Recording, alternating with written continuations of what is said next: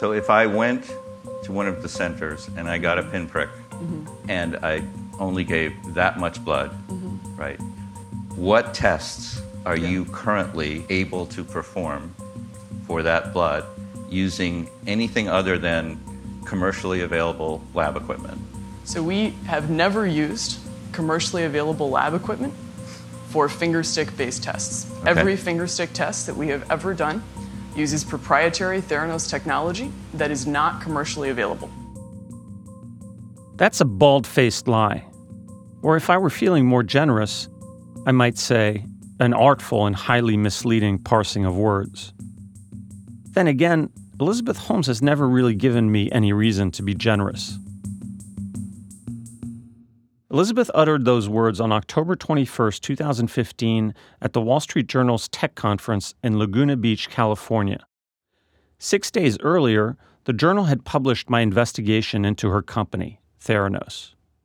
The story had revealed that the much-hyped blood testing startup was pulling the wool over everyone's eyes. Because instead of using its own technology, it was secretly using diagnostic machines made by other companies for most of its blood tests.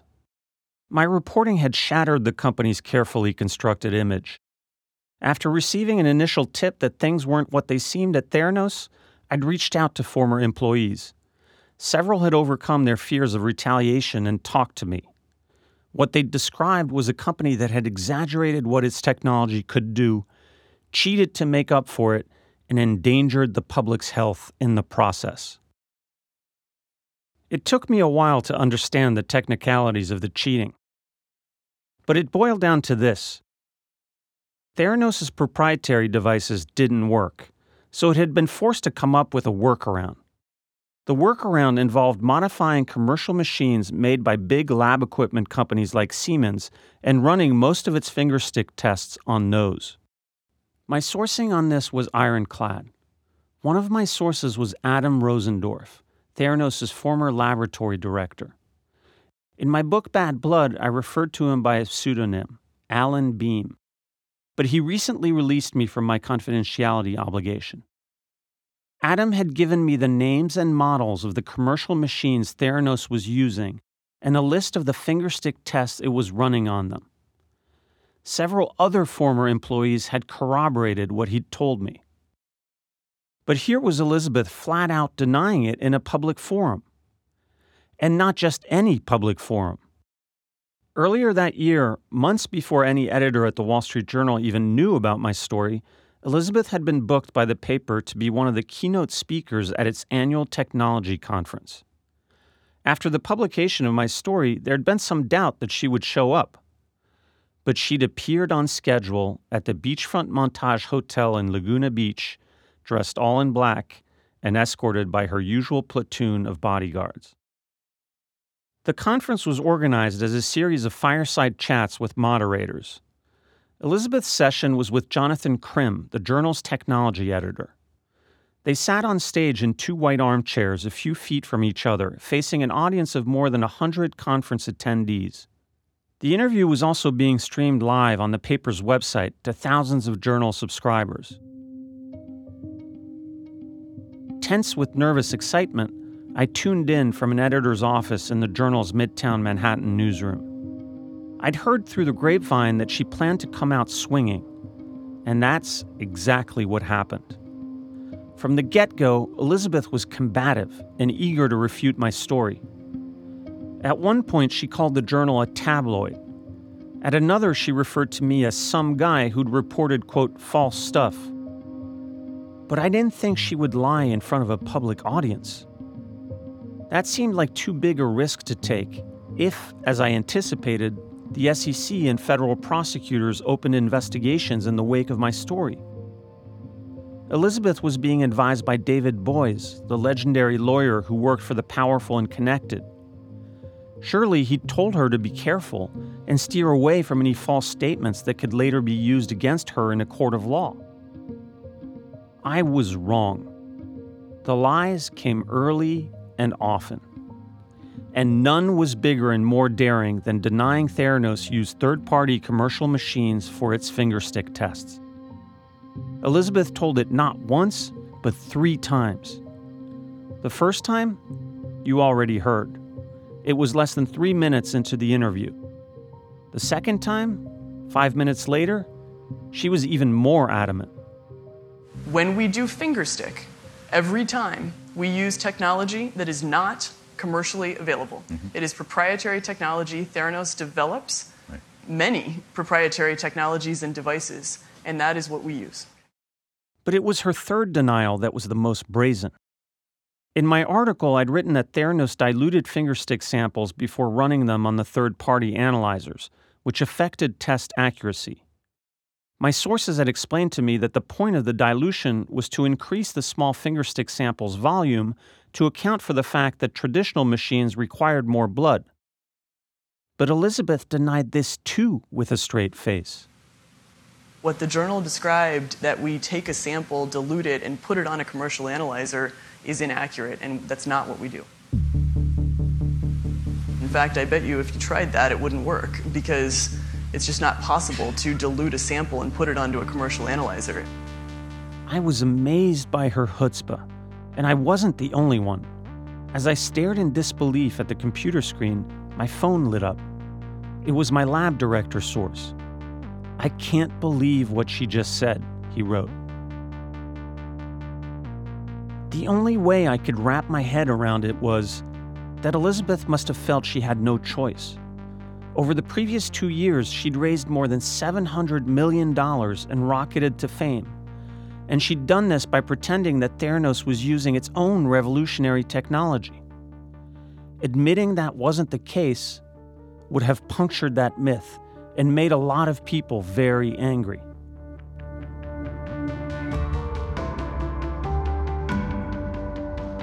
This is Bad Blood, the final chapter. I'm John Carreyrou. The hidden use of third-party blood testing machines is a key part of the alleged Theranos fraud and is at the center of Elizabeth Holmes's trial. When Elizabeth and Sonny realized that Theranos' own technology was too limited and that it would take too long to keep developing it, they activated a covert plan. How they carried out this plan and kept it secret from regulators, their board of directors, and even some of their employees? That's after the break.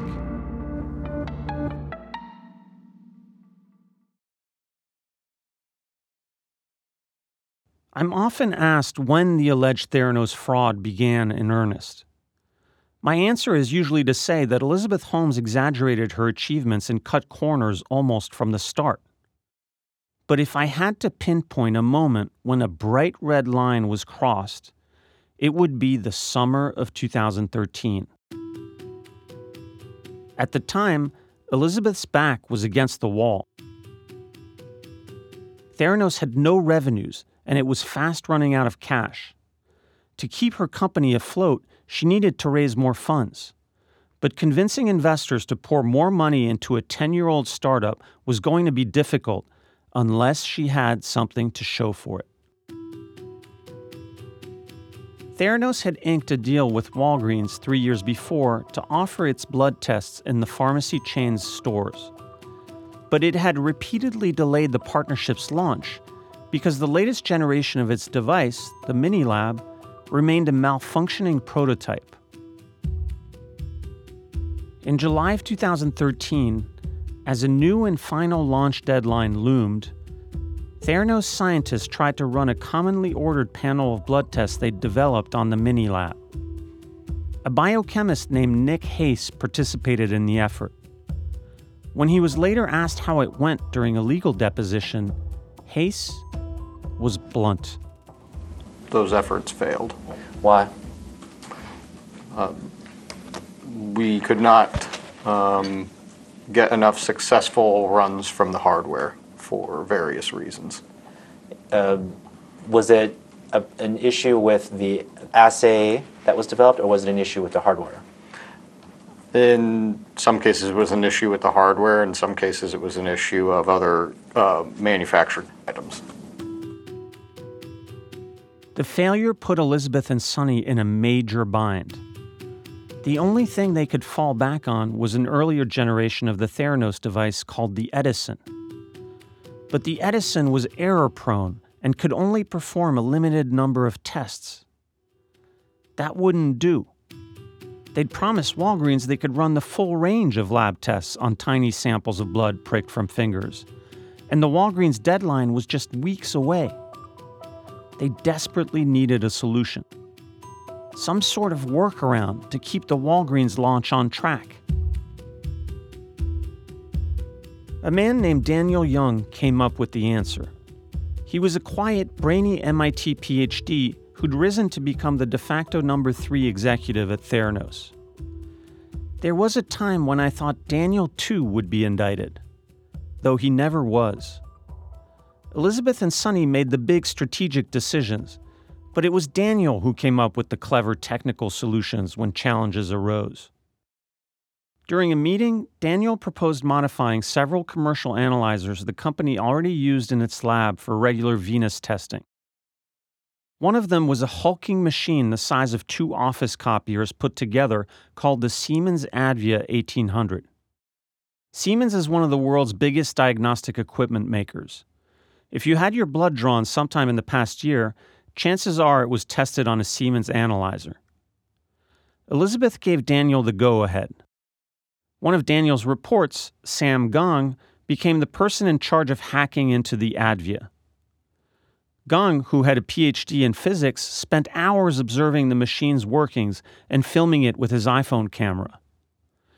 The effort became known internally as the Advia Project, and as Gong later testified in a deposition, he was asked to keep it secret. I was told not to talk to people about the project. You were told not to talk to people about the project? Correct. By whom? Daniel Young? Did he say why? No. Elizabeth kept close tabs on the project, according to Gong. She checked in on the progress every now and then. With you? Yes. How would she check in with you? There were some meetings and email exchanges. Elizabeth and Sonny set a deadline of September 9, 2013, by which the Advia project had to be completed. That was the day Theranos planned to launch its partnership with Walgreens, which left less than 2 months to complete the modifications. Even assuming the deadline was met, there would be no time to properly test the changes before live patient samples started arriving. Nick Hayes, who'd been reassigned to the project, didn't think the deadline was reasonable. It was a very aggressive timetable. What kind of hours did you have to work to meet that timetable? Double-digit hours per day, 7 days a week. You and everyone on the team? Most of us. Theranos became a pressure cooker that summer. Elizabeth and Sonny let it be known that the early September deadline was non-negotiable. Sonny monitored the times workers arrived in the morning and left at night to make sure no one was slacking off. Hayes testified that Elizabeth sometimes asked for updates several times a day. Some on the project worried that they'd be fired if Elizabeth and Sonny's demands weren't met. There was fear of job security and other, I don't know if punishment or reprisal is the right word. Some employees had ethical concerns about what was going on. One of them, a woman named Sarika Gangakedkar, who led a team that had spent years trying to develop tests on the Edison, testified at trial that she was uncomfortable with what the company was doing. She thought Theranos simply wasn't ready to go live with its testing, and told Elizabeth so before resigning in protest. 2 members of her group quickly followed suit. The resignations angered Elizabeth. At an all-hands meeting in the cafeteria the next day, she told employees she was building a religion. Any non-believers should leave, she warned. Sonny was more blunt. Anyone who wasn't completely loyal should, quote, get the fuck out.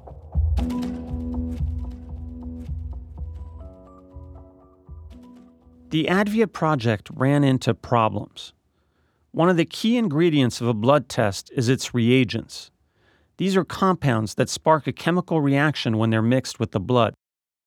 The chemical reaction in turn triggers a signal, such as an emission of light or a color change, from which the concentration of a substance, say cholesterol, can be deduced. Until it's mixed with a reagent, a blood sample is like a closed vault. But after the reagent is added, the vault opens up, and its contents are laid bare. At first, Theranos intended to use its own reagents on the Siemens machine. It had worked for years trying to perfect its chemistries for small blood samples, but it kept failing to get accurate results, even after repeated attempts. With Elizabeth and Sonny breathing down its neck, the team switched to using Siemens reagents. In other words, Theranos was no longer just piggybacking on Siemens's mechanical engineering, it was borrowing its biochemistry too. The switch to Siemens reagents made things better, but it still didn't solve the biggest problem the team faced. The Siemens machine was designed to work with regular-sized blood samples. And because of Elizabeth's obsession, the obsession she turned into Theranos' calling card, they only had a few drops of blood to work with. So the team made two other changes. The first was to create a smaller sample cup with a narrower bottom. That way, when the Advia's probe dropped down into the small fingerstick sample to suck it up, the probe would be closer to the cup's bottom, and less blood would be wasted. The second change was more significant and bound to affect the machine's results. They chose to dilute the small fingerstick samples to make them bigger.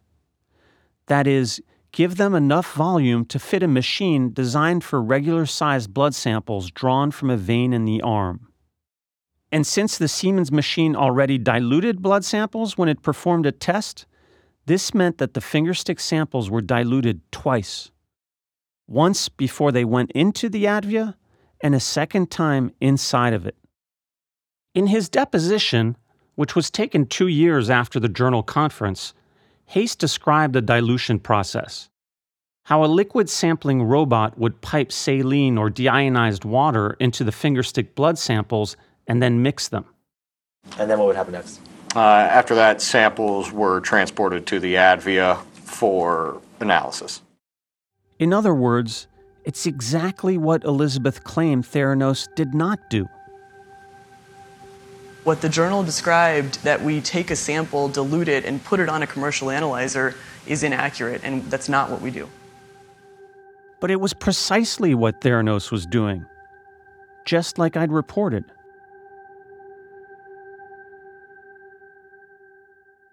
The testing did become more accurate using the Siemens reagents in the new dilution protocol. But there were still problems with certain blood tests, in particular calcium, sodium, and potassium. The double dilution made the concentration of those substances so low that the Advia's electrodes had trouble accurately detecting them. With the potassium test, there was another issue. To collect blood from a finger, you often have to milk it. That puts stress on the red blood cells and causes them to break apart. When they burst, they release extra potassium, making the sample's potassium concentration artificially high.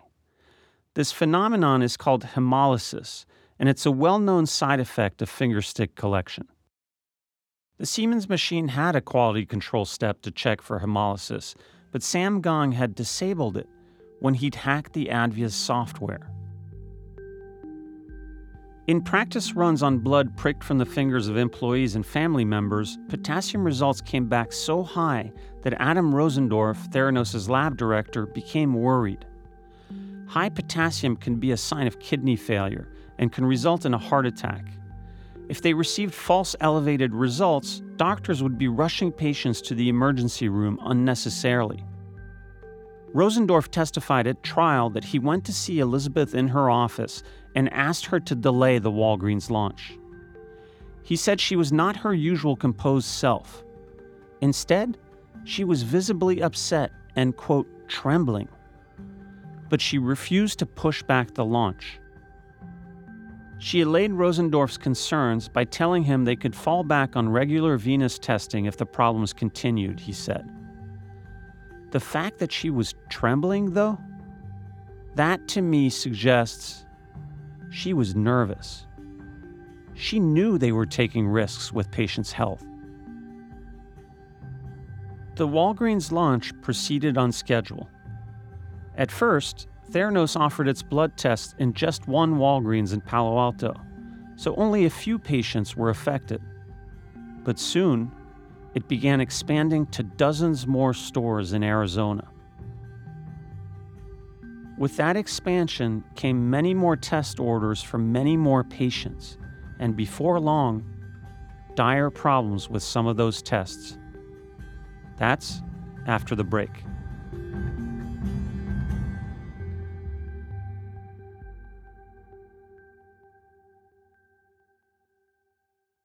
Do you ever wonder how celebrities order food? Like, is Sarah Paulson a Diet Coke or a regular Coke girlie? Some peasant Coke? No. Or how does Sofia Vergara order a pizza? No tomatoes. I cannot eat tomatoes. Yes. Are you cool with mushrooms? Not really. If these are the details you need, and I know you do, I have the podcast for you. I'm Jesse Tyler Ferguson, and on my podcast, Dinners on Me, I take some notable friends of mine out to dinners in Los Angeles and New York City. Listen wherever you get your podcasts. That thing was delicious. In 2013, Theranos occupied a building on California Avenue in Palo Alto that had previously been home to Facebook. The building had 2 stories and straddled a little hill. The upper story was at street level on the side of the building that was at the top of the little hill. The lower story gave onto the parking lot in the back, which was at the bottom of the hill. The company had divided its lab into 2 main areas. One was on the upper floor and contained unmodified third-party lab equipment Theranos used to test regular venous samples. Sonny referred to it as Jurassic Park, a wink to his belief that Theranos' technology would soon make other machines look prehistoric. The second part of the lab was on the lower floor and contained Theranos' Edison devices and 2 Siemens Advia machines it had modified. This part of the lab was called Normandy. The stairwell that led down to Normandy was behind a door that required a keycard to open. On December 3, 2013, a female inspector for the Laboratory Field Services Division of the California Department of Public Health came to inspect the Theranos lab. Before the inspection started, Sonny had let it be known that no one should enter or leave Normandy. Employees interpreted the directive to mean he didn't want the inspector's attention drawn to the door that led down to Normandy. If that was indeed Sonny's plan, it worked. The inspector didn't go downstairs. She only inspected Jurassic Park. At one point, Daniel Young, who'd been asked by Sonny and Elizabeth to chaperone her, sent Rosendorf, the lab director, this email. Let's not remind her about the downstairs lab unless she asks again. Just simpler if we can just show her the lab upstairs. That was Young himself reading the email in a legal deposition. The inspector didn't ask, and Theranos didn't tell. She wrote up a report highlighting some deficiencies in Jurassic Park that were easily addressed, and then left, unaware that she had missed half the Theranos lab. Regulators had blown their chance, and the company took full advantage. In the following days, Sonny ordered the lab to transfer dozens of patient tests to the 2 Siemens Advias using the special dilution protocol. With so much of the testing now handled by the Siemens machines, Theranos needed to buy more of them, but it wanted to keep the purchases hush-hush. So it incorporated a shell company called Strategic Procurement Co., whose sole purpose was to buy third-party lab equipment on Theranos' behalf. Emails introduced at trial show that Elizabeth also ordered Rosendorf to conceal the alterations made to the Advias from Siemens reps who came to service the machines. With the lab inspection out of the way, Theranos began expanding to Arizona. Dozens of its so-called wellness centers popped up in Walgreens stores throughout the Phoenix area, and thousands of patients began to flock to them. But soon, the problem with the potassium test reared its head again. Some of the fingerstick samples arriving from Arizona were pink, a clear sign of red blood cells bursting. And they had concentrations of potassium so high that their results only made sense if the patients were dead. To avoid reporting too many wrong results, Rosendorf instituted a threshold. If a patient's potassium test breached it, the result would not be reported. In April 2014, a doctor told a Theranos sales rep that he didn't trust the company's potassium test because it had returned an abnormally high result for one of his patients that was later shown to be wrong. The complaint was forwarded to Elizabeth. 2 months later, Rosendorf sent Sonny an email about continuing problems with the test. It said that Theranos had had to void 57 potassium results just in the previous 4 weeks, and that the test was clearly unreliable. Sonny replied that he agreed the issue needed to be resolved. He forwarded their exchange to Elizabeth. 3 months after that, in June 2014, Elizabeth's own brother, Christian Holmes, told her in an email, quote, "It's pretty obvious we have issues with calcium, potassium, and sodium," and suggested they halt reporting those tests. But that never happened. In spite of all this, Theranos opened a second lab in Phoenix. The Phoenix lab only tested venous blood samples on conventional lab equipment. The fingerstick testing remained confined to the California lab. But the two labs shared a software test order system, and Sonny, in his ever-present paranoia, worried it would give the Phoenix lab employees insight into the secret goings-on in California. So he gave a product manager named Max Fosk a special task. Were you ever asked to come up with names to help conceal the identity of analyzers? Object to form. I was asked to come up with names for analyzers. By who? Sonny. Why? Object to form. I can't recall the exact reasons, but it is something that I did. That was Fosk testifying in one of the investor suits filed against Theranos. Luckily for prosecutors, the reasons he claimed not to recall are spelled out in an email Sonny sent him on November 17, 2014. Copying 2 other employees, Sonny wrote, "Our goal is to hide all Normandy devices from Phoenix employees." Fosk was a college friend of Elizabeth's brother Christian, and was thus viewed as someone who could keep things in the family, so to speak. Fosk drew up a list of code names to replace the real names of the third-party machines Theranos had modified.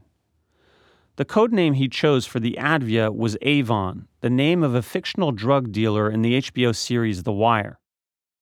Sonny didn't catch the reference and changed it to 18C. Once Fosk inputted the code names into the software system, the Phoenix lab employees couldn't tell what devices Theranos was using in the California lab for its fingerstick testing. Theranos' board of directors was as much in the dark as the Phoenix employees. Although it was an impressive group that included former cabinet members like Henry Kissinger, George Shultz, and Bill Perry, none of the board members had expertise in blood diagnostics. Most didn't even realize Theranos owned third-party analyzers. A few did, but they were told the company used them only for comparison purposes, to hone the accuracy of its tests. One former member of the board did eventually figure out what was going on. Channing Robertson, Elizabeth's chemical engineering professor at Stanford and her first mentor. He'd served on Theranos' board from the startup's launch in 2004 until 2013. After that, he'd become a paid consultant to the company. Holmes didn't let him in on her secret, but he started to piece it together when he got a fingerstick result for a hematology test. As he later explained in a sworn deposition, he knew the Edison couldn't perform hematology tests, so it had to have been done some other way. So, as I began to formulate this, I realized that the company had the ability in the CLIA lab to do a full hematology test on a finger prick of blood. And in connecting those dots, had to come to the conclusion that we must have modified third-party machines to take small samples. Robertson kept this realization to himself. Holmes paid him $500,000 a year in his role as a consultant. which may or may not have played a role in his silence. Had you ever talked to any of the directors about this? Well, I wasn't a director during this time, so no, I never met with any of them. Have you since ever talked to any of the directors about this? No. After my Wall Street Journal article came out on October 15th, 2015, most of the board focused on the issue of the Edison's accuracy. They wanted Holmes to put out independent data showing that the Theranos device produced reliable test results. But one director, former Secretary of State George Shultz, felt she should also rebut another aspect of the article: Theranos' alleged use of third-party machines. You suggested that Theranos or Ms. Holmes state, quote, all of the tests are performed on Theranos-developed and produced machinery. Do you see that? Yes, I do. Okay. Did you believe that to be an accurate statement at the time that you wrote it? Yes. Okay.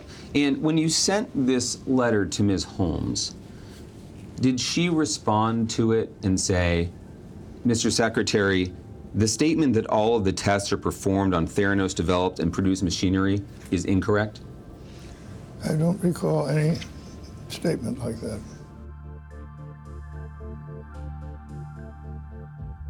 Schultz's mistaken impression was shared by Theranos investors. None had been told about the use of the Siemens Advia 1800 or any other third-party analyzer.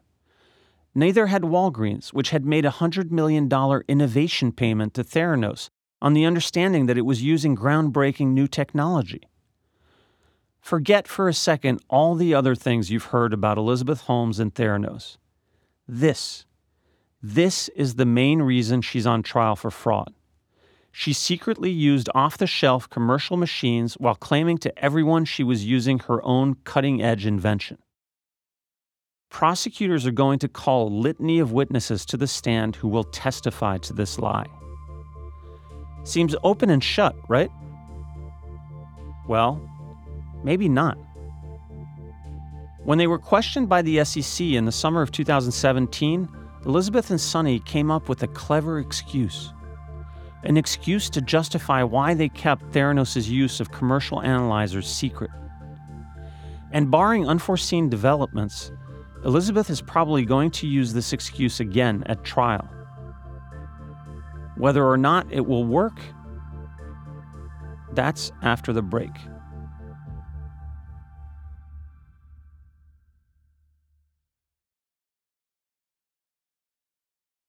On July 11, 2017, Elizabeth Holmes submitted to the first of 3 interviews at the Montgomery Street offices of the Securities and Exchange Commission in San Francisco.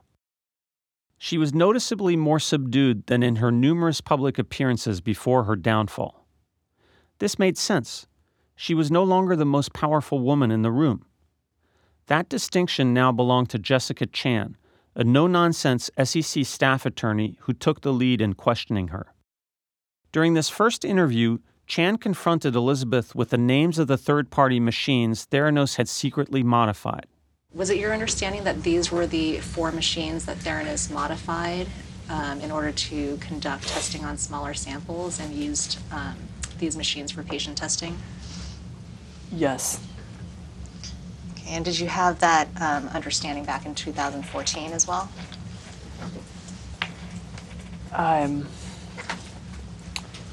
I'm not sure what my understanding was in 2014. I know that I was aware of use of all 4 of these platforms. I don't know when I became aware of each one. But you were aware in 2014 that Theranos was modifying commercially available machines for use in patient testing. I was, and certainly of the 1800 platform. Again, I'm not sure when I was aware of the other ones. Quite a different response from the one she gave at the Wall Street Journal conference 2 years before. It may have had something to do with the fact that this time she was under oath. Lying to the press rarely has consequences, but committing perjury in a legal proceeding? That can get you 5 years behind bars. In her second interview 2 days later, Chan asked Holmes what, if anything, Theranos told Walgreens.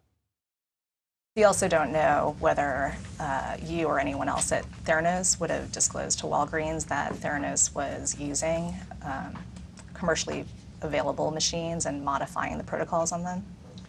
I don't. I mean, we generally considered that implementation of our chemistries to be trade secret, and we filed non-public patent applications on certain parts of it. So I wouldn't expect that we would have gotten into detail on that. There it is.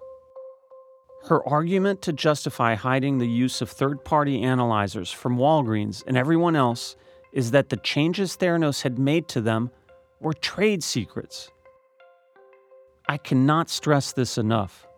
What Elizabeth is claiming here, and what she'll likely claim during the trial, is that the tweaks they made to another company's widely used blood testing machine somehow amounted to a multi-billion-dollar innovation. This appeared to be the new company line. In his own SEC interview a month later, Sonny even bragged about Theranos' handiwork. In general, even today, the lab industry, it is not a common knowledge that you can actually modify a commercial device to run fingerstick samples. This is considered to be a near impossible problem. We solved that problem, and not only we solved it beautifully, and we could scale with that. So even pointing people in that direction, they're saying, by the way, ADVIA 1800 is possible to modify it for fingerstick, to me was a huge loss. We didn't want anybody to know that. Sonny's statement is comical. First of all, no one else was trying to solve this supposed problem because no one else saw it as a problem. Second of all, the quote, beautiful solution Theranos came up with produced dangerously inaccurate results. And yet, as Elizabeth testified, Theranos even tried to patent the changes it had made to the ADVIA. Was Theranos successful in patenting the methodologies? So I know we filed applications. I don't know how many of them have issued and where they are in the prosecution state. I searched the U.S. Patent Office's online database and found one patent issued on August 27, 2019 to Theranos IP Company, LLC. But Theranos didn't apply for this patent until May 23, 2016. 7 months after my Wall Street Journal article and almost 3 years after the ADVIA project was put in motion. So the question is, why didn't Theranos file for patents sooner if it really considered these alterations valuable intellectual property? Sonny gave this answer to the SEC. When you file a patent, at some point it gets published, right? That means it's accessible, and that's the whole point behind a patent. You have to describe your method in perfect detail so somebody else can replicate it. That's how you get the patent. So us educating the whole world that something that the world thinks is impossible or near impossible is not only possible, we are doing it at a commercial scale, would have meant that a lot of other companies would have dabbled with it, and they may have tweaked it here and there and started copying what we were doing. In his telling, once I came along and started digging around, this trade secret approach was no longer viable. In 2015, unfortunately, when the Wall Street Journal reporter reached out to us and he shared with us that some employee had shared with him what we thought was a trade secret, that we are doing the modified devices and so on and so forth, we met with our attorneys and we said, this is ridiculous. Now somebody knows, what should we do? We were trying to keep this a trade secret. And one of the first things we did was we typed up the patents, because now that the secret is out, you better patent it. All of this may ultimately be beside the point. What matters is whether the jury buys the notion that the changes Theranos made to the ADVIA amounted to real innovation, as opposed to a desperate, last-minute gambit to conceal the fact that its own devices didn't work. With that in mind, let's go back for a second to something Elizabeth said in one of her responses to the SEC. We generally considered that implementation of our chemistries to be trade secret. Our chemistries? Theranos wasn't even using its chemistries. It tried to, and they didn't work. So it tried again with Siemens reagents. which, to be clear, aren't Theranos R&D. In other words, the sum total of its value added was creating a smaller cup to hold the fingerstick samples, diluting them, and programming a few changes into the Advia software. And just so we're clear, those tests still had accuracy problems. Because let's not forget, when all was said and done, Theranos was forced to void or correct nearly 1 million blood test results. Is that real innovation? I don't think so. I'd say it's tinkering with someone else's invention and making it worse. But it doesn't matter so much what I think, because there are some things that speak for themselves. One of them is that when Elizabeth learned I was investigating Theranos, she became strangely solicitous toward Sam Gong, the employee who led the Advia project. She sent him gifts at his home with little notes commending his work. I know this because he later told me about it when I ran into him at a book signing. Looking back, he suspected her motive had been to keep him loyal so he wouldn't leak to me what he knew. That doesn't sound like someone with a clear conscience. No, it sounds like someone trying to cover something up. More importantly, we know that Sonny himself didn't really believe the changes to the Advia were true innovation. He made that clear in a text he sent Elizabeth right after she got off the stage at the Journal Conference in Laguna Beach. First, he congratulated her on her performance. Then, he sent her this message. Worried about your all finger sticks on our technology comment. Fingerstick-based test. Every fingerstick test that we have ever done uses proprietary Theranos technology that is not commercially available. If Sonny had been confident that the alterations they'd made to the Siemens Advia and other commercial analyzers amounted to new state-of-the-art technology, why worry? I'll tell you why. Because I believe he knew Elizabeth was lying. And while she'd told this lie to investors and to Walgreens many times before, it had always been behind closed doors. This time, she was telling it in public to a live audience, with cameras, recording it for posterity.